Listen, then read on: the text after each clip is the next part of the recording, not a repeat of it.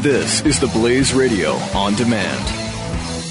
When our water heater broke down last month, it was a nightmare. It took 5 hours for the plumber to show up, and he charged us a couple of $100 just to come out. And then it cost another $1,800 to put in the new water heater. By the time it was all said and done, I felt like I'd been taken. But what else could I do? The smartest thing you can do is get a home warranty from American Residential Warranty. Their home warranties pay to repair or replace all your major appliances when they break, and they will break, and at the worst possible time. Call American Residential Warranty right now for free information on home warranties starting at just pennies a day. Don't wait for your refrigerator to stop running or your ceiling fans to stop turning. Call American Residential Warranty right now. Ask how you can save up to 50% on washer and dryer coverage. Just call 1-800-686-3910. That's 1-800-686-3910. Again, 1-800-686-3910. Call now. Have you seen the size of your host's hands? Excelsior.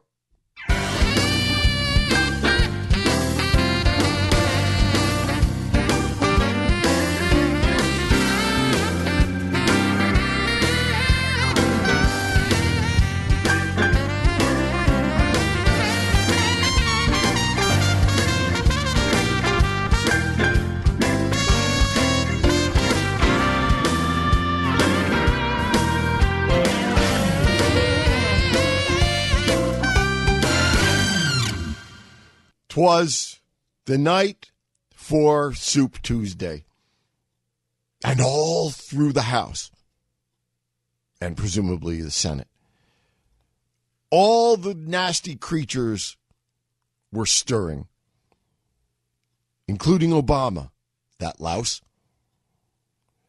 I just thought of that. I don't know where it came from. Welcome back, my friends. My broadcast partners. I am Jay Severin. We are the Blaze Radio Network. We'll be using our phone number a lot, but don't worry. Operators will be standing by. 1-888-900-3393. Actually, we don't have any operators, but producers. This is a class operation. Producers will be standing by to handle your case. No double entendre there.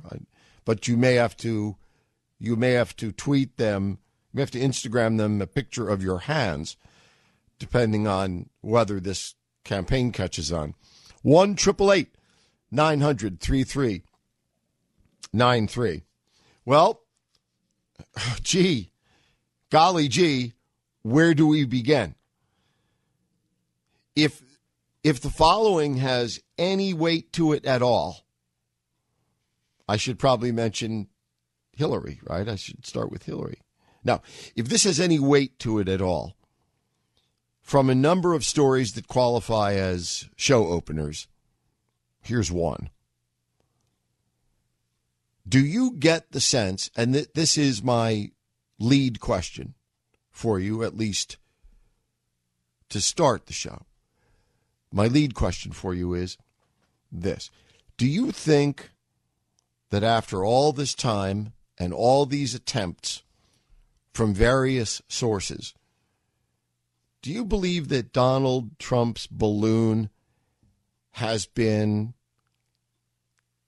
punctured or at least pricked in what his opponents would say is just the right time? Or no damage? You know, you've looked at this and said, nah, no harm, no foul, no big deal. Because of all of the times when Donald Trump was supposed to be finished because of something he said, you know, we knew differently, right? We were here together. We have it on tape. And not once during any of these comments did we panic and say, that's it. He's had it. He's done. Though I would very much liked to have said that as a Ted Cruz disciple. I've yearned for the moment. I suppose my question is this that moment? Because I have felt just in the last 36 hours or so, that for the first time, the spaghetti thrown up against the wall to ascertain whether it would stick against Donald Trump may be sticking, may have stuck. Rhymes with, did you see the size of his hands? I mean, I would never, if plied with intoxicants and brought to Las Vegas and encouraged by my boss to speculate wildly. Oh, darn it. I'm sorry. To speculate wildly on the nature of this campaign.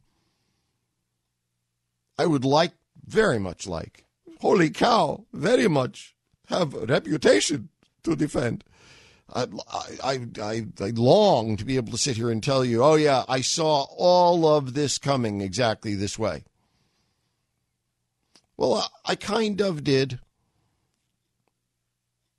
but I kind of didn't. I bring up the point to say I didn't. Though hidden in here is a boast. There are a few people in broadcasting on the radio side whom I truly admire, and I have the blessing to work for or with almost all of them. One guy who has been a friend for 25 years, not like a bowling buddy, but I mean we correspond, regularly. And that's the extent to which I've ever mentioned it, and I've only mentioned it a couple of times, is Rush. And I think what Rush says is important and insightful. And so I give you that background merely by way of saying,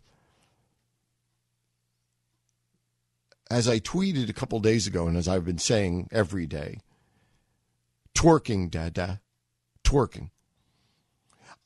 And as I said with particularity a couple days ago, my only chance, my only shot at a Pulitzer Prize, may be my characterization of this campaign as twerking. And you know exactly how I've meant it. You were there the first time I used it. If you've been with me, you've heard it every time I've used it. Probably to the point you want to hit me in the head with a frying pan and say, that's enough now. Within the last hour or so, Rush said this on his show. Pop culture, is no different. Actually put it as a question. He said, do you think pop culture is any different than this presidential campaign? Than politics? Pop culture is the same. Pop culture is taking over, has taken over, this campaign, or taken over politics. Twerking, best and brightest, twerking. So I think I now know there's no way I can get a Pulitzer, but I feels good to know that one of your colleagues,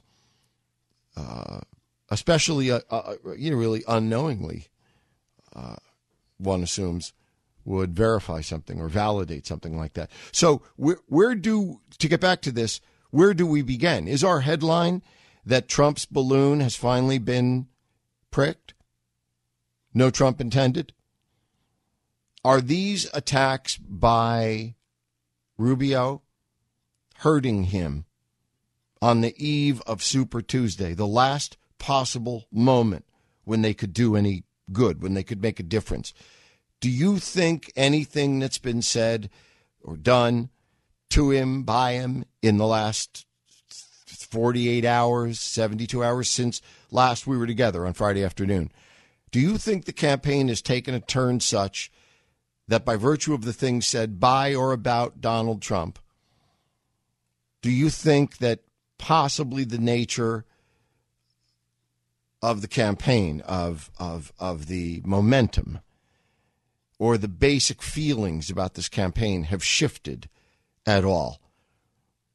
And again, we've recognized every other faux puncture for what it was, faux. This is the first time I've seriously asked the question, is for the first time it worth asking the question whether or not people are raising an eyebrow about Donald Trump, which is a way of asking two questions. The first of which is, has Marco Rubio hit on exactly the right place to puncture Trump's balloon, i.e., con man? And the second question, which I truly hope we will discuss further, is, did the wrong guy take our advice? This is Jay Severin on the Blaze Radio Network.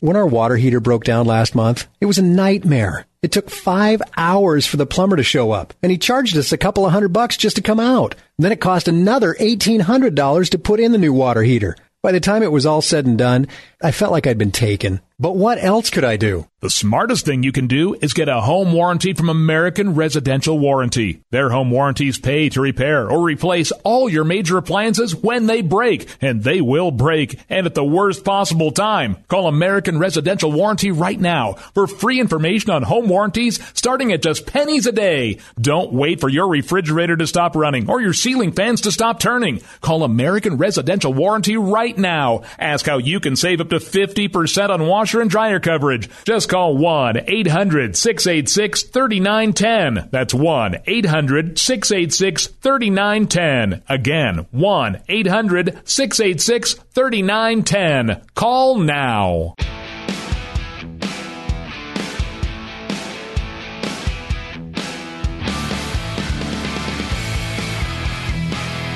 The Jay Severin Show on the Blaze Radio Network. Welcome back, my partners. I am so blessed and excited to have this seat as we head into tomorrow. Two huge specials this week for you on the Blaze Radio Network, the first of which tomorrow night, our Soup Tuesday special. We go on the air at 9 Eastern, I believe, and stay until at least midnight. Is that right, Britt? Starts at 9 Eastern. And we're scheduled till 12, by which time we will probably know. But what will we know? Well, we'll get, believe it or not, that's not the headline today. Right now, our headline, until we decide it's not, and we have partners on the phone already, is whether or not what's happening right now in what could be the final moments of the candidacies of everybody else except Clinton and Trump are still in the balance. Since we were together Friday night, I don't know whether to go back to my tweets. I mean, I've done it. I've got them here, but I'd rather speak from memory and miss something than have to go fooling around with the tweets here. Maybe I'll try to look at them during the break. But you want to talk about twerking? Let us put in one very important parenthetical aside. Some of us begged early last week, some of us begged Ted Cruz, whom many of us are for. Some of us begged Ted to go after Trump. Many of us said to Ted, the key to this is you can't fight the wave, surf the wave, get on the wave. Surf the wave with Trump if you have to, by metaphorically taking the political stiletto and putting it between his shoulder blades. You've got to go after Trump. Run like the front runner. You run like you're the front runner. Attack the guy. Get in the news. We know your beliefs, your message, it's there. The delivery sucks. We've got most of what we need. You have most of what you need. We just need to beef up and alter the way you throw that curveball just a little bit. In other words, forget the curveball. Throw at his head. Back him out of the batter's box. Throw at his head. We begged you to consider this. And he did. In fact, he adopted, as though he was taking notes word for word from our advice last week. He adopted it, and it changed his campaign. However, as you may have noticed, he, in this case, is not Ted Cruz. He is Marco Rubio. Marco Rubio took the advice that, and when I say took, I don't mean that, but coincidentally, Marco Rubio somehow embraced the advice that we gave to Ted, and he used it. And it was obvious. We knew on Friday night it started to change. The surf changed on Friday night, an hour after we were together. The insults started. And for the first time, they weren't coming from Trump. They were being directed at Trump. And a funny thing happened. Trump was not responding the way he generally responds. The question arises, why did anybody, Ted is still largely waiting, though he's joined the party a little bit, why did Rubio or Ted or anybody wait a year? 254 days. It's been 254 days since Trump announced. All of this opposition research has been sitting there. Someone's been salivating to use it. Someone, please tell me. So, I know I've been out of running campaigns for a few years. Please don't tell me these people have gone Peace Corps on me. No one, I can't believe the opposition research, as we call it, didn't exist, but it existed and no one used it. Okay. There's this too. I can't get into it right now. I know you're on the phone. I'm getting there, honest. Trump is an anti-constitutional authoritarian. Trump has refused to denounce David Duke and the Klan on 3 separate occasions. Now, these are the charges. I'm not making them. I'm repeating them. But they're all made at the network level since Friday night and as recently as this morning. Trump is an anti-constitutional authoritarian. Trump refuses to denounce his endorsement by the Klan and by David Duke, though given 3 separate chances to do so. The reason Trump is not showing his taxes is because it is rumored they are going to show mafia connections. Did you hear that one? That one, by the way, comes from Ted Cruz. So at least when Ted jumps in, he jumps in with both feet. Maybe both feet in cement shoes, cement galoshes. We don't know yet. It turns out to be true. Trump taxes equal mafia connections, says or asks. Asks Ted Cruz. Trump is a con man. Trump is a con man who's been cheating the little guy all his life and has committed now the ultimate con. He has convinced the little guy that he's been for the little guy, even though he's been robbing blind the little guy all his life. 2 minutes.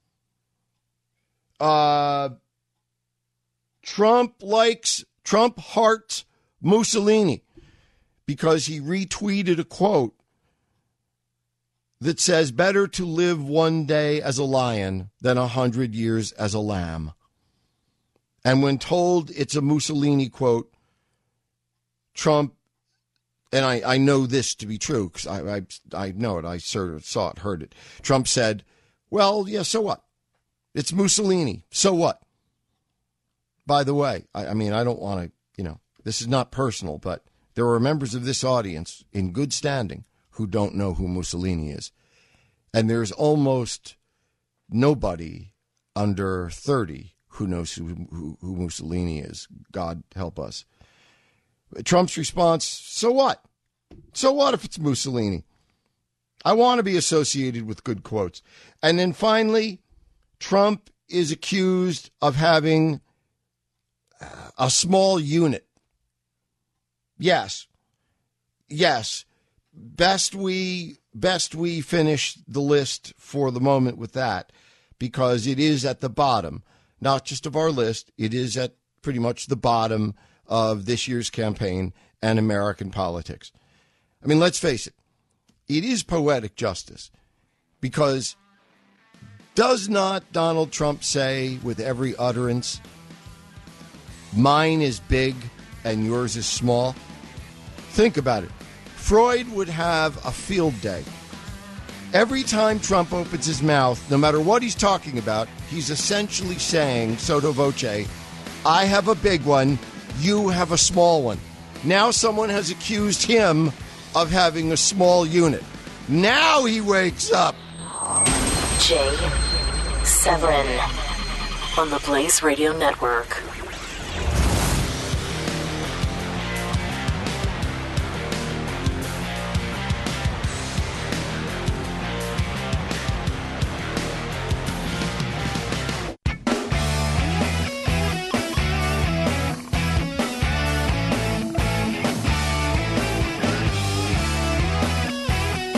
Jay Severin on the Blaze Radio Network.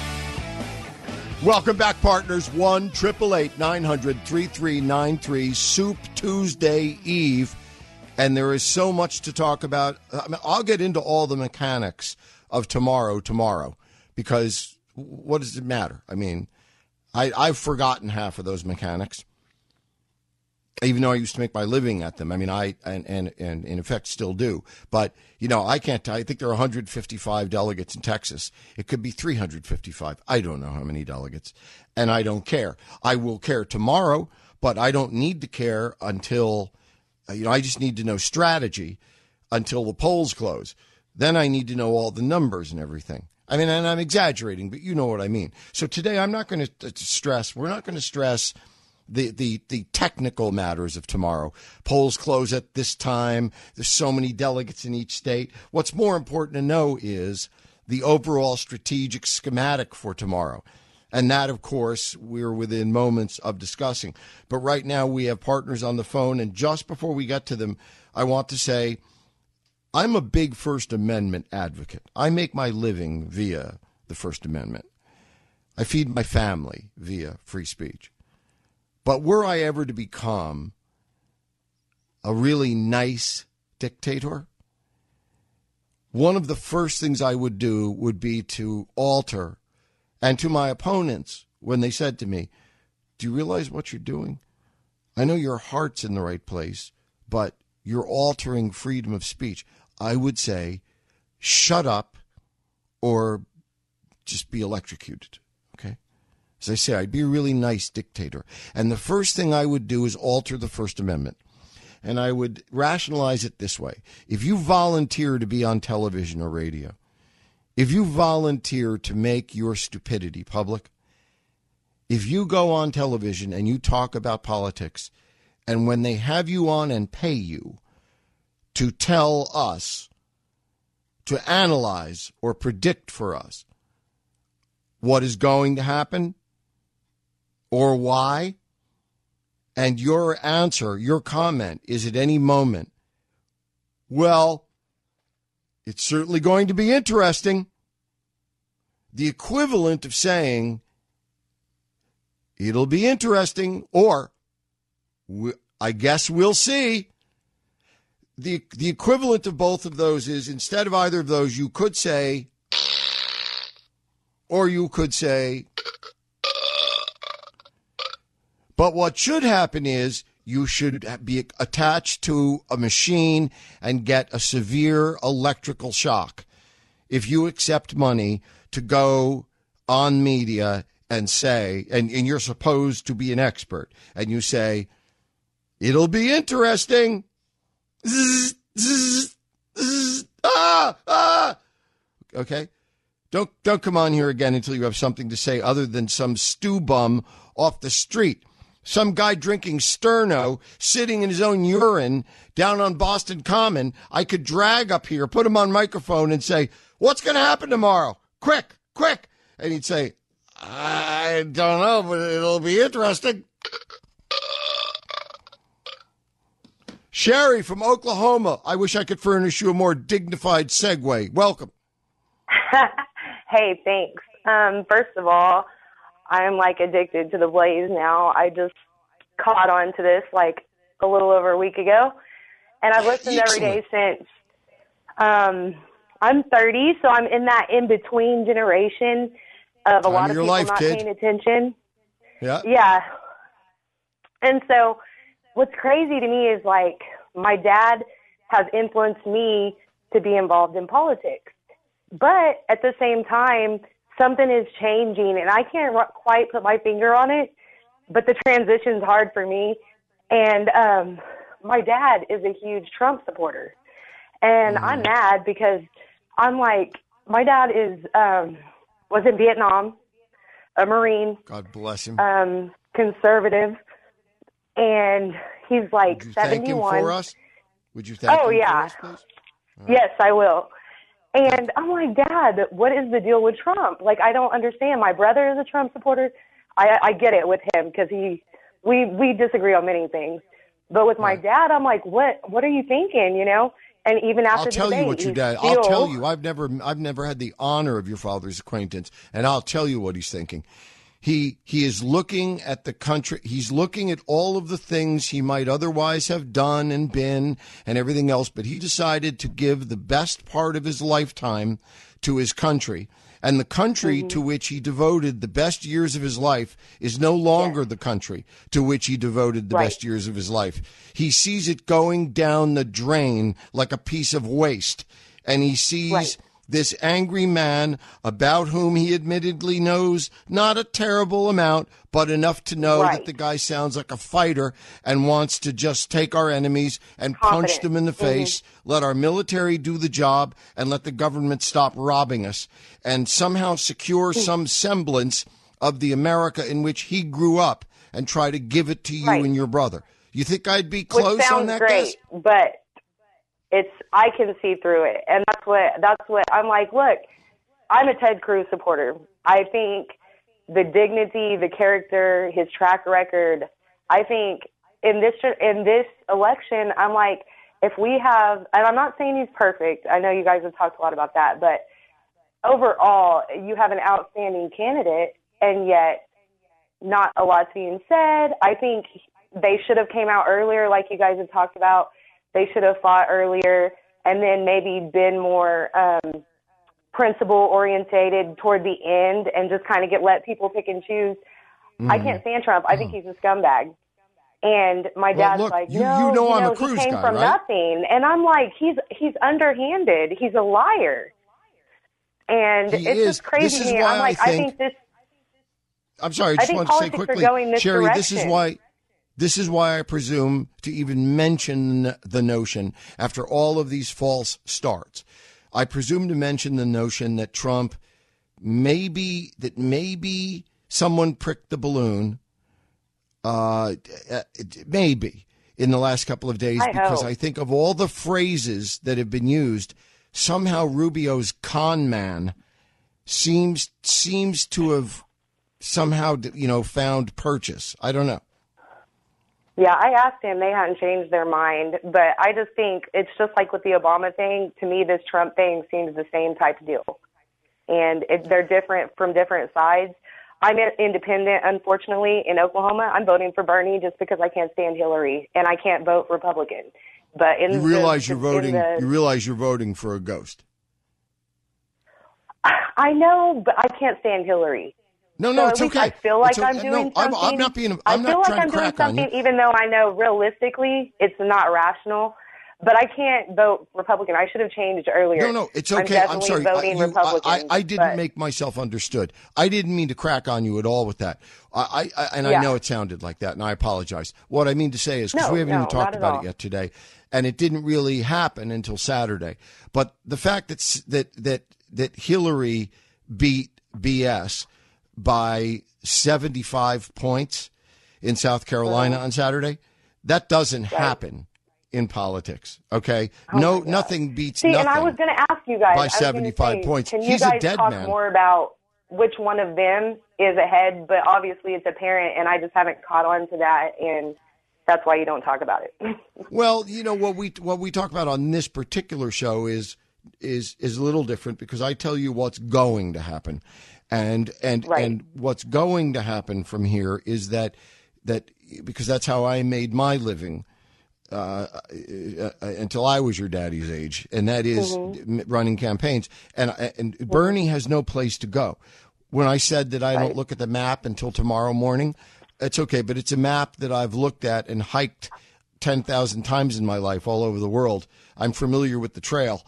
I look at this, and I look at this topo map, and I say, well, this person here is about to die.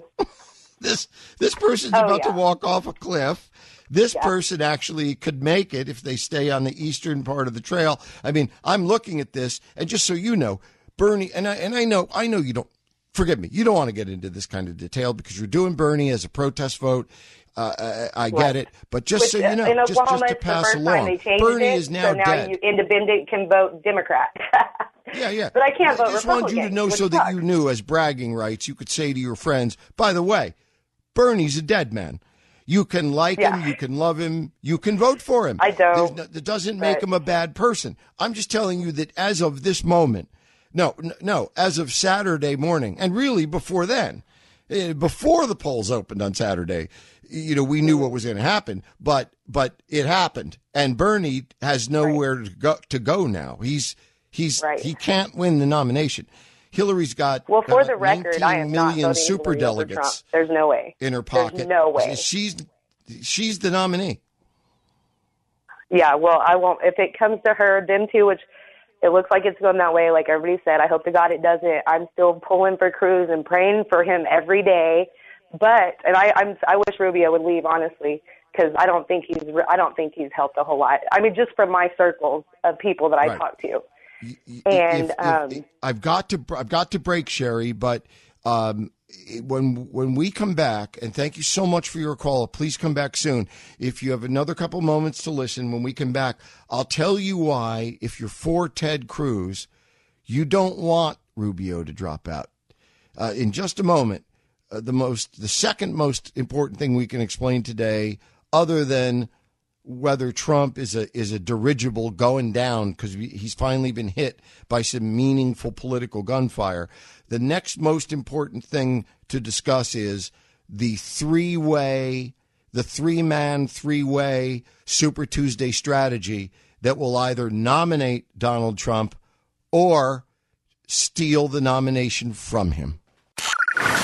Jay Severin on the Blaze Radio Network.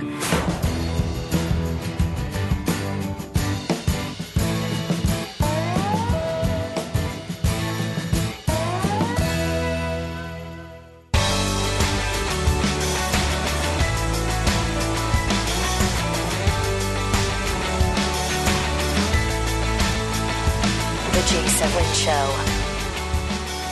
Sherry, here is the second most important thing, and today I may have buried our lead because any of the top five things could have been the lead today.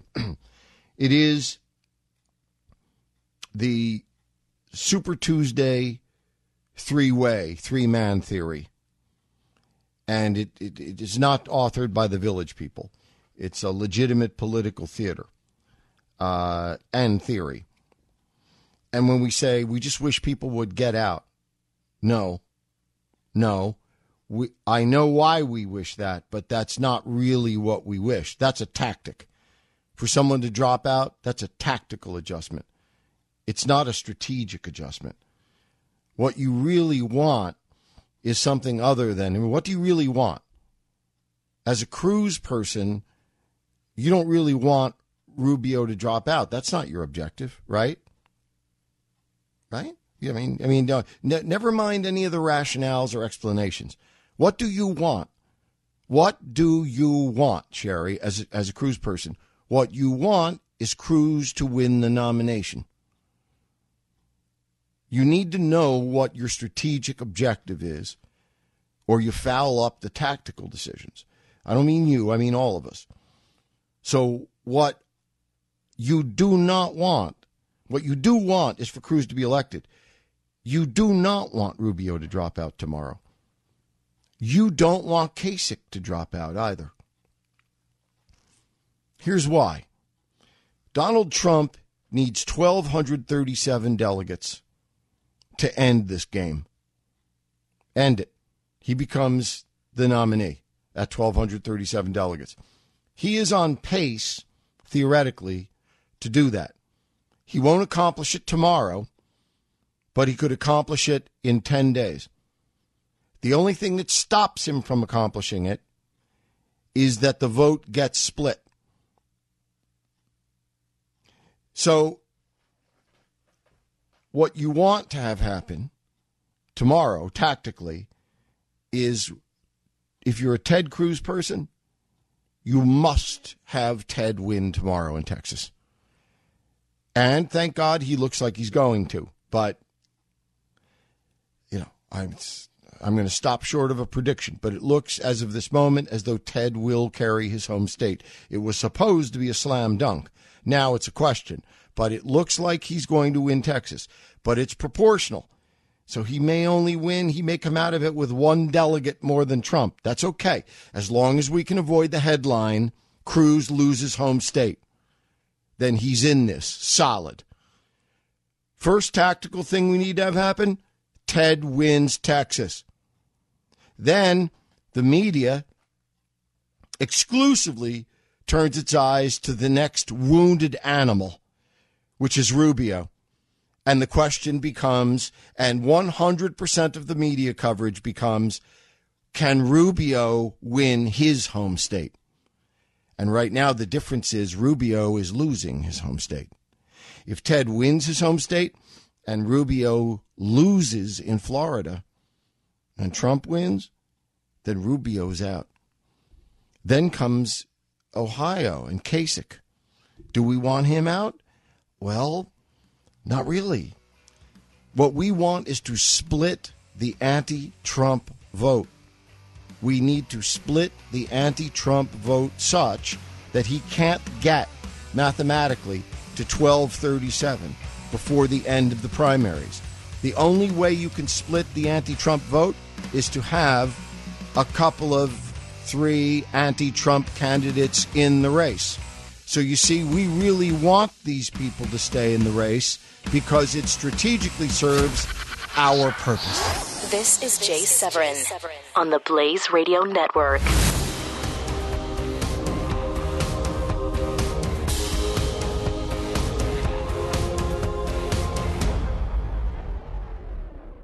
My partners on the Blaze Radio Network.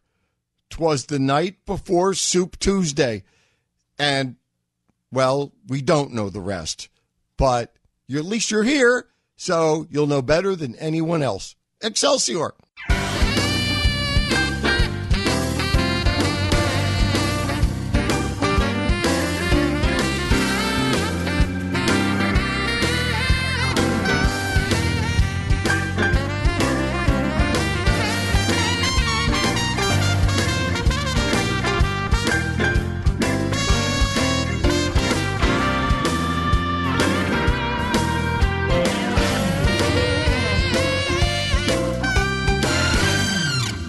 Welcome back. We are the Blaze Radio Network. I'm Jay Severin. You are the best and brightest. Our office number is 1-888-900-3393. 1-888-900-3393. We will be here. Shall Skip, Doc, and I, and Ty, I think. Britt, who's producing tomorrow night? Do we know? and Ty Johnson will be here tomorrow night for a special show, first of two big Blaze After Dark shows this week on the occasion of Super Tuesday. We go on the air 9 p.m. Eastern Time.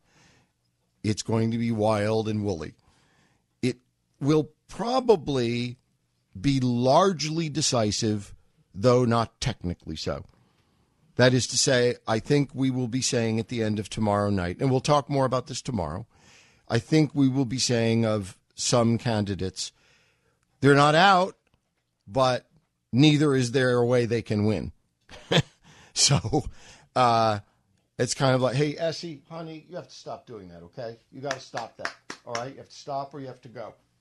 During the break, my lab decided to go fishing. So he ran down the hill and jumped in the river and was chasing fish. And now he's sitting behind me, grooming himself. And you just don't know the stank quotient involved here. Though we are discussing American presidential politics, so it's not like it's a sudden change. 1-888-900, good boy. 1-888-900-3393. So Super Tuesday, and we'll talk more about it. Super if you win, lethal if you lose. Ted Cruz ought to win Texas tomorrow. Though not losing his home state was something he was rather counting on all along. You know what I mean? If Ted does win, the media attention instantly and exclusively swings to Rubio in a very lethal question. Marco, Marco, can you win your home state? Because right now you're losing it to Trump. And if Marco loses Florida, his home state, to Trump, then I think there's a general consensus here. If you don't win your home state, you can't go on any talk show. And if you can't go on any talk show, you don't exist. And I'm only half kidding here. If you don't win your home state, how do you keep a straight face before any audience? How do you ask the voters of another state to elect you if the voters who know you best, the voters of your home state, think you'd be a crap president? I mean, you don't win your home state, pretty much almost have to get out. But then again, that's American politics, traditional style, and we're twerking, aren't we? Adam, thank you for your patience, and roll Tide. I don't know about roll Tide. I'm more of a War Eagle. I know. I took a shot. That's all I could do. Yeah. I'm a grad of Auburn, but really, yeah, all right. Not so successful. Go Tigers! I'm perfectly happy to be a football prostitute if I must. Yeah, but first I want to tell you how much I really appreciate what you deliver to just my consciousness of the political system. So I use you as a something to hold against my own intuition to keep me in check or to inform me further so that I can come to the right conclusion. That's what I want you. I want you to use me. Use me, you big strong man, you. But what I was thinking in regards to Trump, he might have been pricked recently, but I think his balloon might be too high for his descent to even matter. You know, because the others are well below him. It could well be. What I was thinking is, I'm so tired of people talking about Trump and saying he's not a politician. As soon as you get into the race, you are in fact a politician. You are by definition a politician. Exactly. And not only that, they say he's a businessman. What came first, the chicken or the egg, the businessman or the politician? Because he is the bacteria or virus that creates the disease of many people would agree. Many people would agree with those characterizations. So let's ask ourselves, because I knew when I was in college, if I had more than 3 things on my tray at lunch, I knew that it was a crap lunch. Okay? I mean, or at dinner. If I had 7 things on my tray, I knew I didn't like any one of them that much. I knew when I had a good lunch or dinner, I'd have 2 things and eat the heck out of them. You know what I mean? Oh, you know it. You know it. Yeah, okay. So I look at this list against Trump. I'm looking at my tray right now. We're about to check out here at lunch, Adam. We're back at school in the cafeteria, and I got, all right, Trump's an anti-constitutional authoritarian. All right, is that going to do it? Because again, no one, someone says, how's lunch? Well, look, I got 11 things. I have 11 things. Yeah, well, which one do you plan on eating? And which one do you like? Why do you have 11 things? It means because you don't like any of them. Okay, so which one of these is going to knock out Trump? He's an anti-constitutional authoritarian, said by George Will. I don't think that's going to do it somehow. Trump refused to denounce the Klan, though he claims to not have heard the question, and on 3 previous occasions, he did denounce the Klan. I know, I heard all of them. So why do I think that one's not going to be the one that gets him, Adam? And then we have Ted Cruz, of all people, suggesting that Trump's taxes, the bombshell that Mitt Romney, that severe conservative, and my friend may have been referring to, is mafia connections in his income taxes. Do you know how long that would take to prove, and how impossible it is to, for immediate political usage? I mean, I'm not sure that Trump can't be sued now.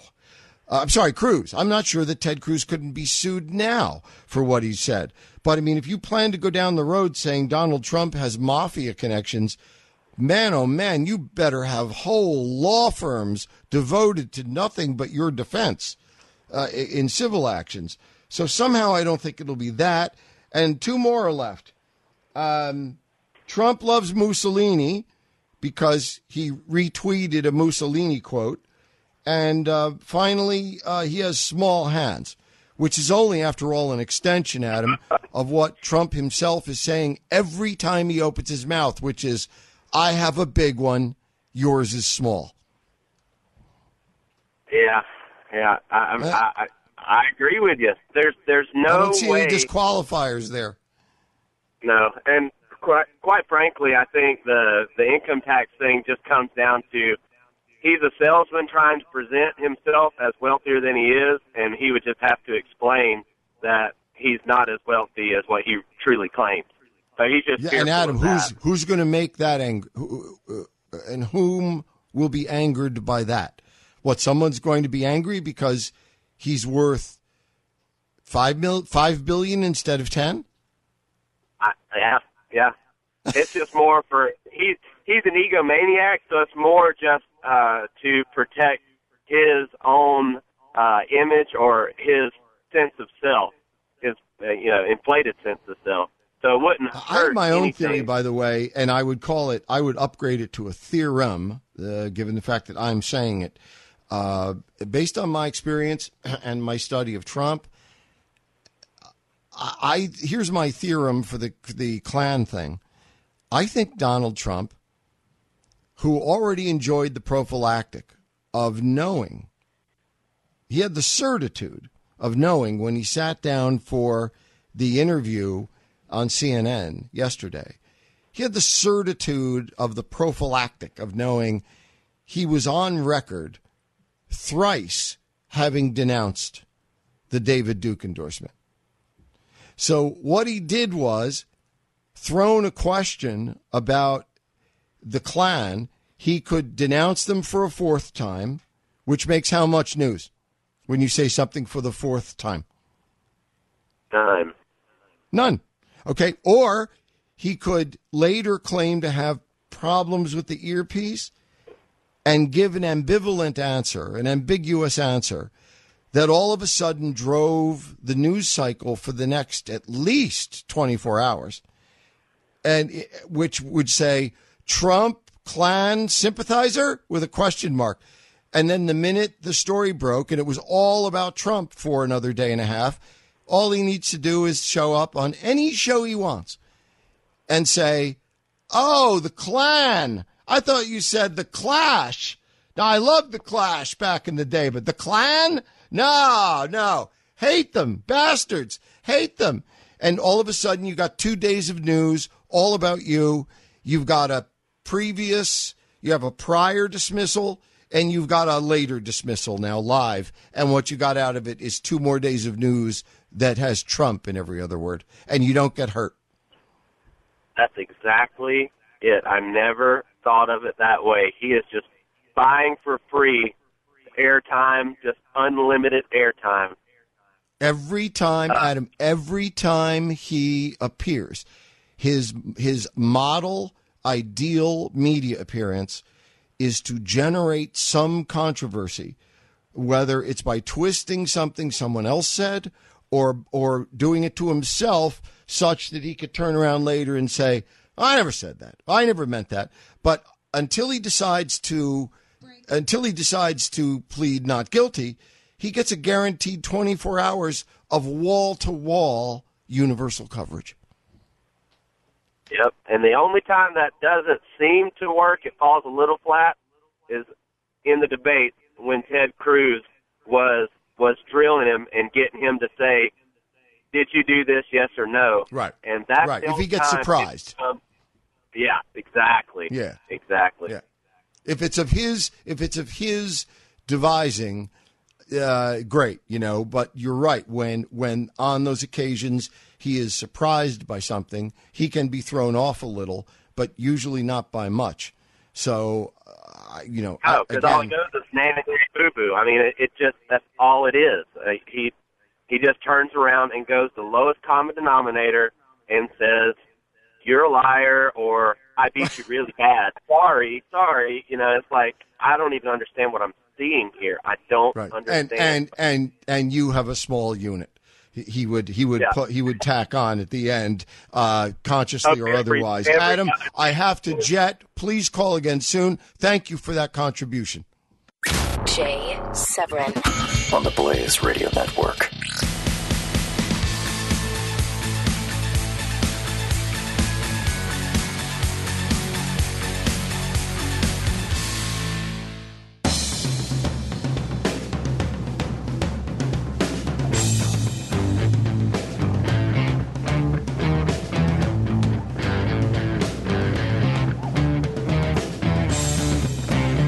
This is the Jay Severin Show.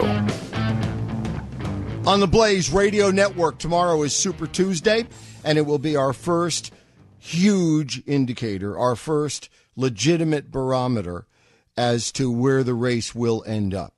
The debates thus far have been indicators as to where the race is headed, how it's forming, how it's shaping. But where the race ends,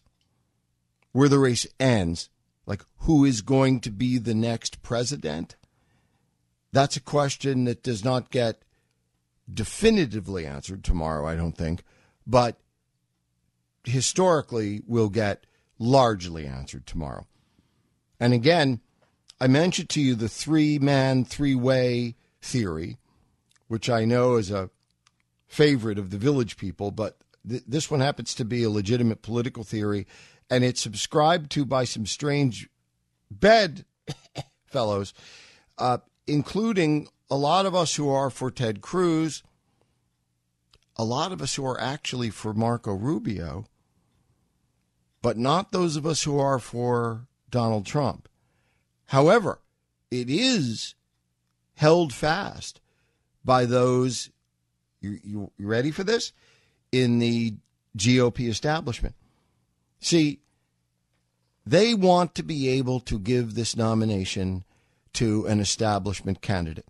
If they cannot justify giving it back to Jeb Bush, then they'll give it to Rubio if they think Rubio will play ball with them. But the important thing strategically for the Republican Party is that they get to decide who is the nominee. They only get to decide that if the Republican vote remains split 2 or 3 or 4 ways. That's why, unless you want Trump to win outright before the convention, you want people to stay in. You need me on that wall. Jeannie from South Dakota. No, San Diego. Sorry. Thank you for your patience.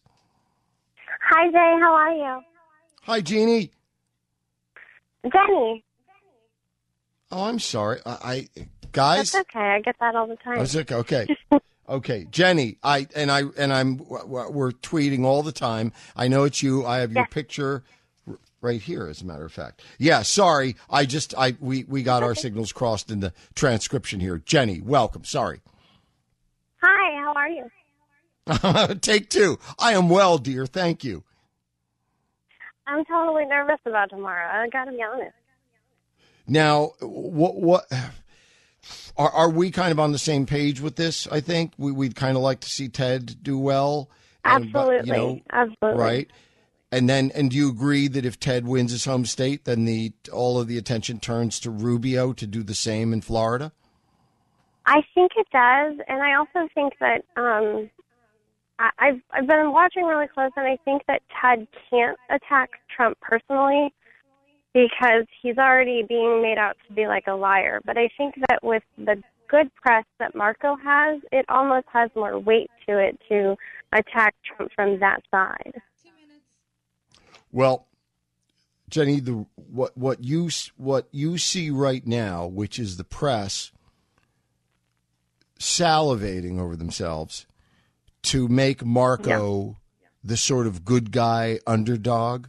He's like a nice puppy dog right now, right? That's how Marco's being portrayed. He's going to be portrayed that way until let me see, what time is it? He's got about another 30 hours to be portrayed that way. And then if Ted wins Texas, they're going to turn on him like a rabid dog. And all of a sudden, they're going to say, no one is going to ask Rubio any other question. I mean, I'm exaggerating only a little, Jen. You watch it, see the first question out of everyone's mouth that talks to Marco Rubio starting tomorrow night, or maybe to be realistic. Yeah, tomorrow night. After the results are in, tomorrow night, and henceforth is going to be, that's great. That's great, Senator. Are you going to win Florida? And no matter what he says, they're going to say, that's great. You're going to win Florida? And that's the only question they're going to hammer him with for the next 10 days, because he knows that he's a dead man walking unless those polls start to go up. 30. Yeah. So, do you think could it be a little bit of a Christie thing where the votes he gets off of Trump would go to Cruz? Maybe. That's Jen, one of the big things we're going to learn as we sit here together tomorrow night. We're going to see, we know Trump will do well. The question is how well. There are a lot of people, and I have to look at these numbers, but some people I respect say that Trump could win 10 out of 11 tomorrow. If he does that, tick-tock, baby. Jay Severin, the Blaze Radio Network.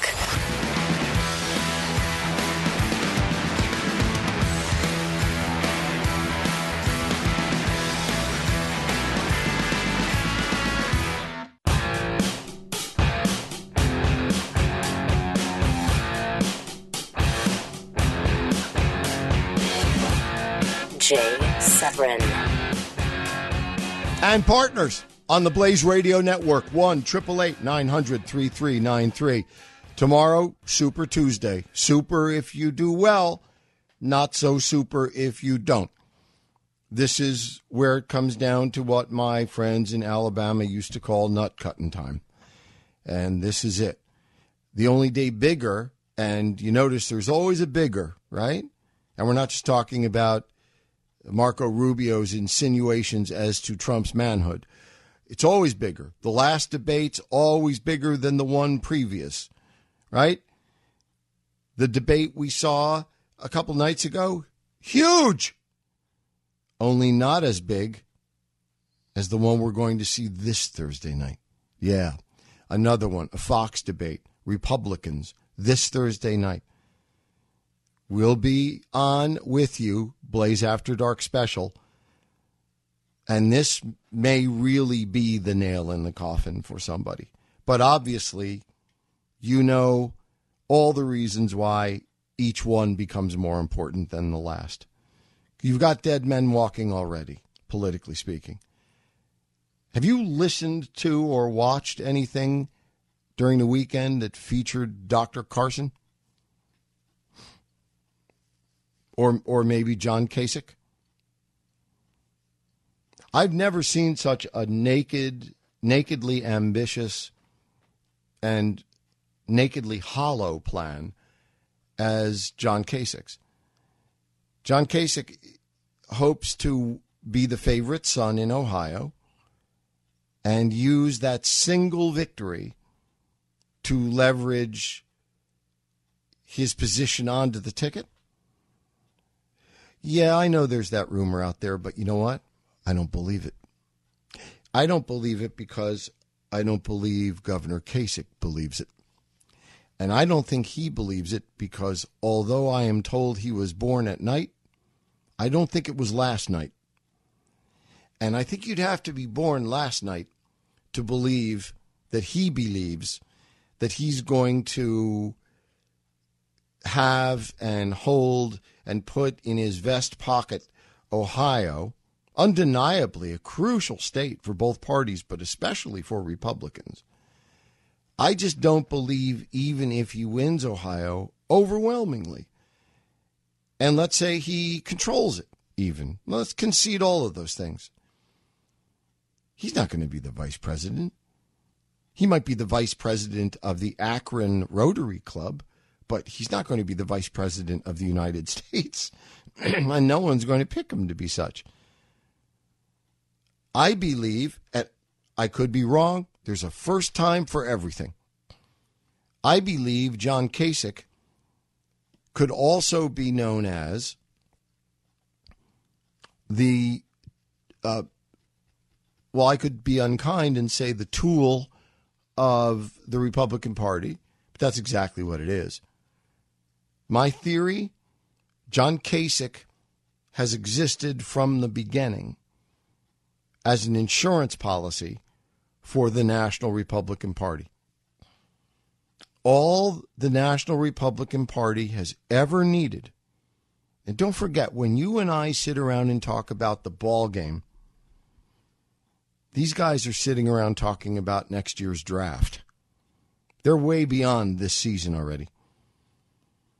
When Prince, Reince Priebus, the head of the Republican National Committee, sits down in a room with the multi-billionaires that control the political action committees that control the Republican Party, if they're sitting in a room together somewhere right now, and they probably are, they're not talking about who's going to win which state tomorrow. That's tactical. They have people who do tactics. What they deal with is grand strategy. What is the grand strategy? Again, so long as you know what your strategic objective is, all of this stuff becomes clear. When I tell you my strategic objective is and always has been, prevent Democrats. Stop Democrats. If you know that that's what your mission is, then it clears up anything about, suppose Hillary's not on the ticket. Suppose it's Bernie. So I don't care who it is, because my strategic objective is very clear, uncluttered, and straightforward. I will do anything to prevent any Democrat from being president of the United States. Anything legal. Period. You sleep well at night when you have a clear, uncluttered, straightforward, very, very simple strategic objective. Prevent Hillary. Or, even that's too specific. Prevent Democrats. That's mine. What's yours? So when these guys sit down at the Republican Party, they don't care about whether Ted wins Texas. I mean, they care, but that takes up 5 minutes at the meeting. What they've cared about from the beginning is, are we going to, they're looking at the head of the Republican Party and saying, tell me we're going to control this nomination. I have my checkbook here, and it's good for a few $1 billion.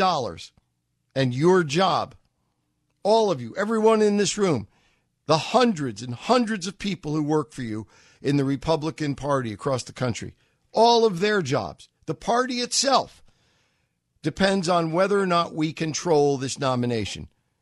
Mr. Priebus, tell me we control this nomination. And then when Mr. Priebus is recognized to speak, he stands up and says, well, we do. And here's why. Because we don't have just one iron in the fire. We've got Heb Bush in the fire. This is last week's transcript. We have Heb Bush in the fire. We have Chris Christie in the fire. Again, old transcript. And just to show you how thoughtful, how forethoughtful I am, I've taken out a special insurance policy for us. His name is John Kasich. And what John Kasich, the John Kasich policy represents, is that John Kasich is the favorite son of Ohio, and nobody's winning the nomination without Ohio. So John Kasich is on our payroll. He's going to run so flimsy a race that our biggest worry is whether the media will take it seriously or the Justice Department doesn't indict us under the RICO laws for racketeering. Because John Kasich's not running for anything. John Kasich is owned by us. John Kasich is on the take. We own him. John Kasich is going to run and win in Ohio and take all of those electoral votes and put them in his pocket. Oh, did I say in his pocket? What I meant to say is, sir, he's going to put them in your pocket. He's going to put them in our pocket. Nobody can win without Ohio's electoral votes. No one can win without Ohio's delegates. Guess what? We found a stooge to go in and run as our Trojan horse in Ohio. He's going to win all of those delegates, and he's going to hand them to us. And at that moment, two things will happen. By virtue of arithmetic, Donald Trump will no longer be able to win 1,237 delegates by the end of the primaries, which means Donald Trump will not arrive, cannot arrive at the convention owning enough delegates to be the nominee. Plus, the second thing it gives us is that we now have in our wallet the delegates necessary, along with our superdelegates, to swing this nomination to whomever we wish. We can resurrect Heb, although I wouldn't recommend it. It's too late to resurrect the blimp from New Jersey. So who do we want? Well, it doesn't really matter, does it, gentlemen? This has never been a matter of who. This is American presidential politics. This is not what people think they're watching on television. This is a game like combat, high-stakes casino gambling, love, food poisoning. You have to have experienced giving birth to a baby. Some things you must experience to understand, unless you have an insider willing to tell the story like it is. Guru Jay, holy cow. This is Jay Severin on the Blaze Radio Network.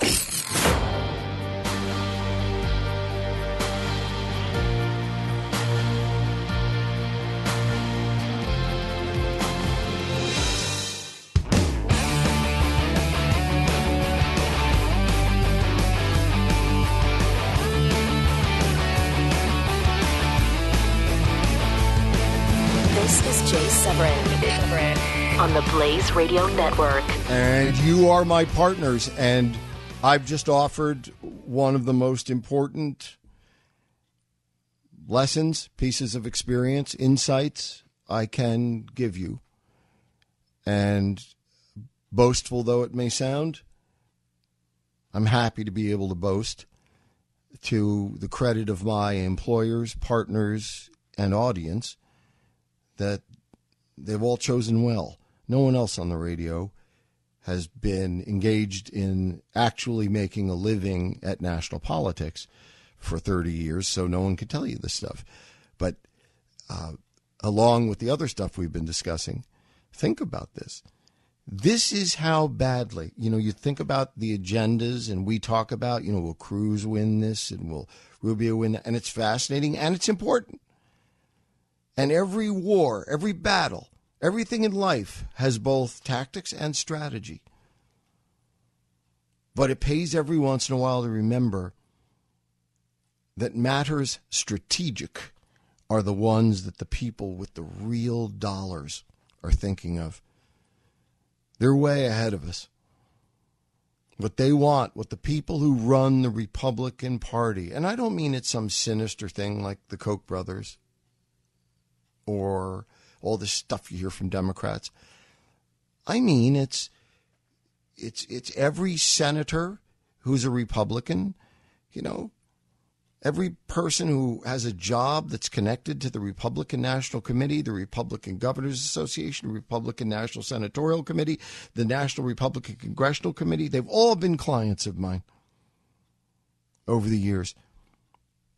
These are buildings filled with hundreds of decent people earning a living. All of those jobs go away or go to someone else if Trump wins. However much a revolutionary figure you and I may view him, just think how he looks to you if you get a paycheck from the Republican National Committee or a designated subsection thereof. This is a guy, they don't know with Trump or with Cruz, by the way. It's why they hate Cruz. Cruz is going to fire the asses of a lot of these people and close those buildings down and shut down departments and chop government and all of this. They're more worried about Cruz than they are about Trump. But you see, their strategic objective is not stop Cruz, because that's tactical. Their strategic objective is not stop Trump, however powerfully attractive to the mid it is as a factor. It is not the principal factor they go to bed with every night and wake up with every morning, because it is tactical.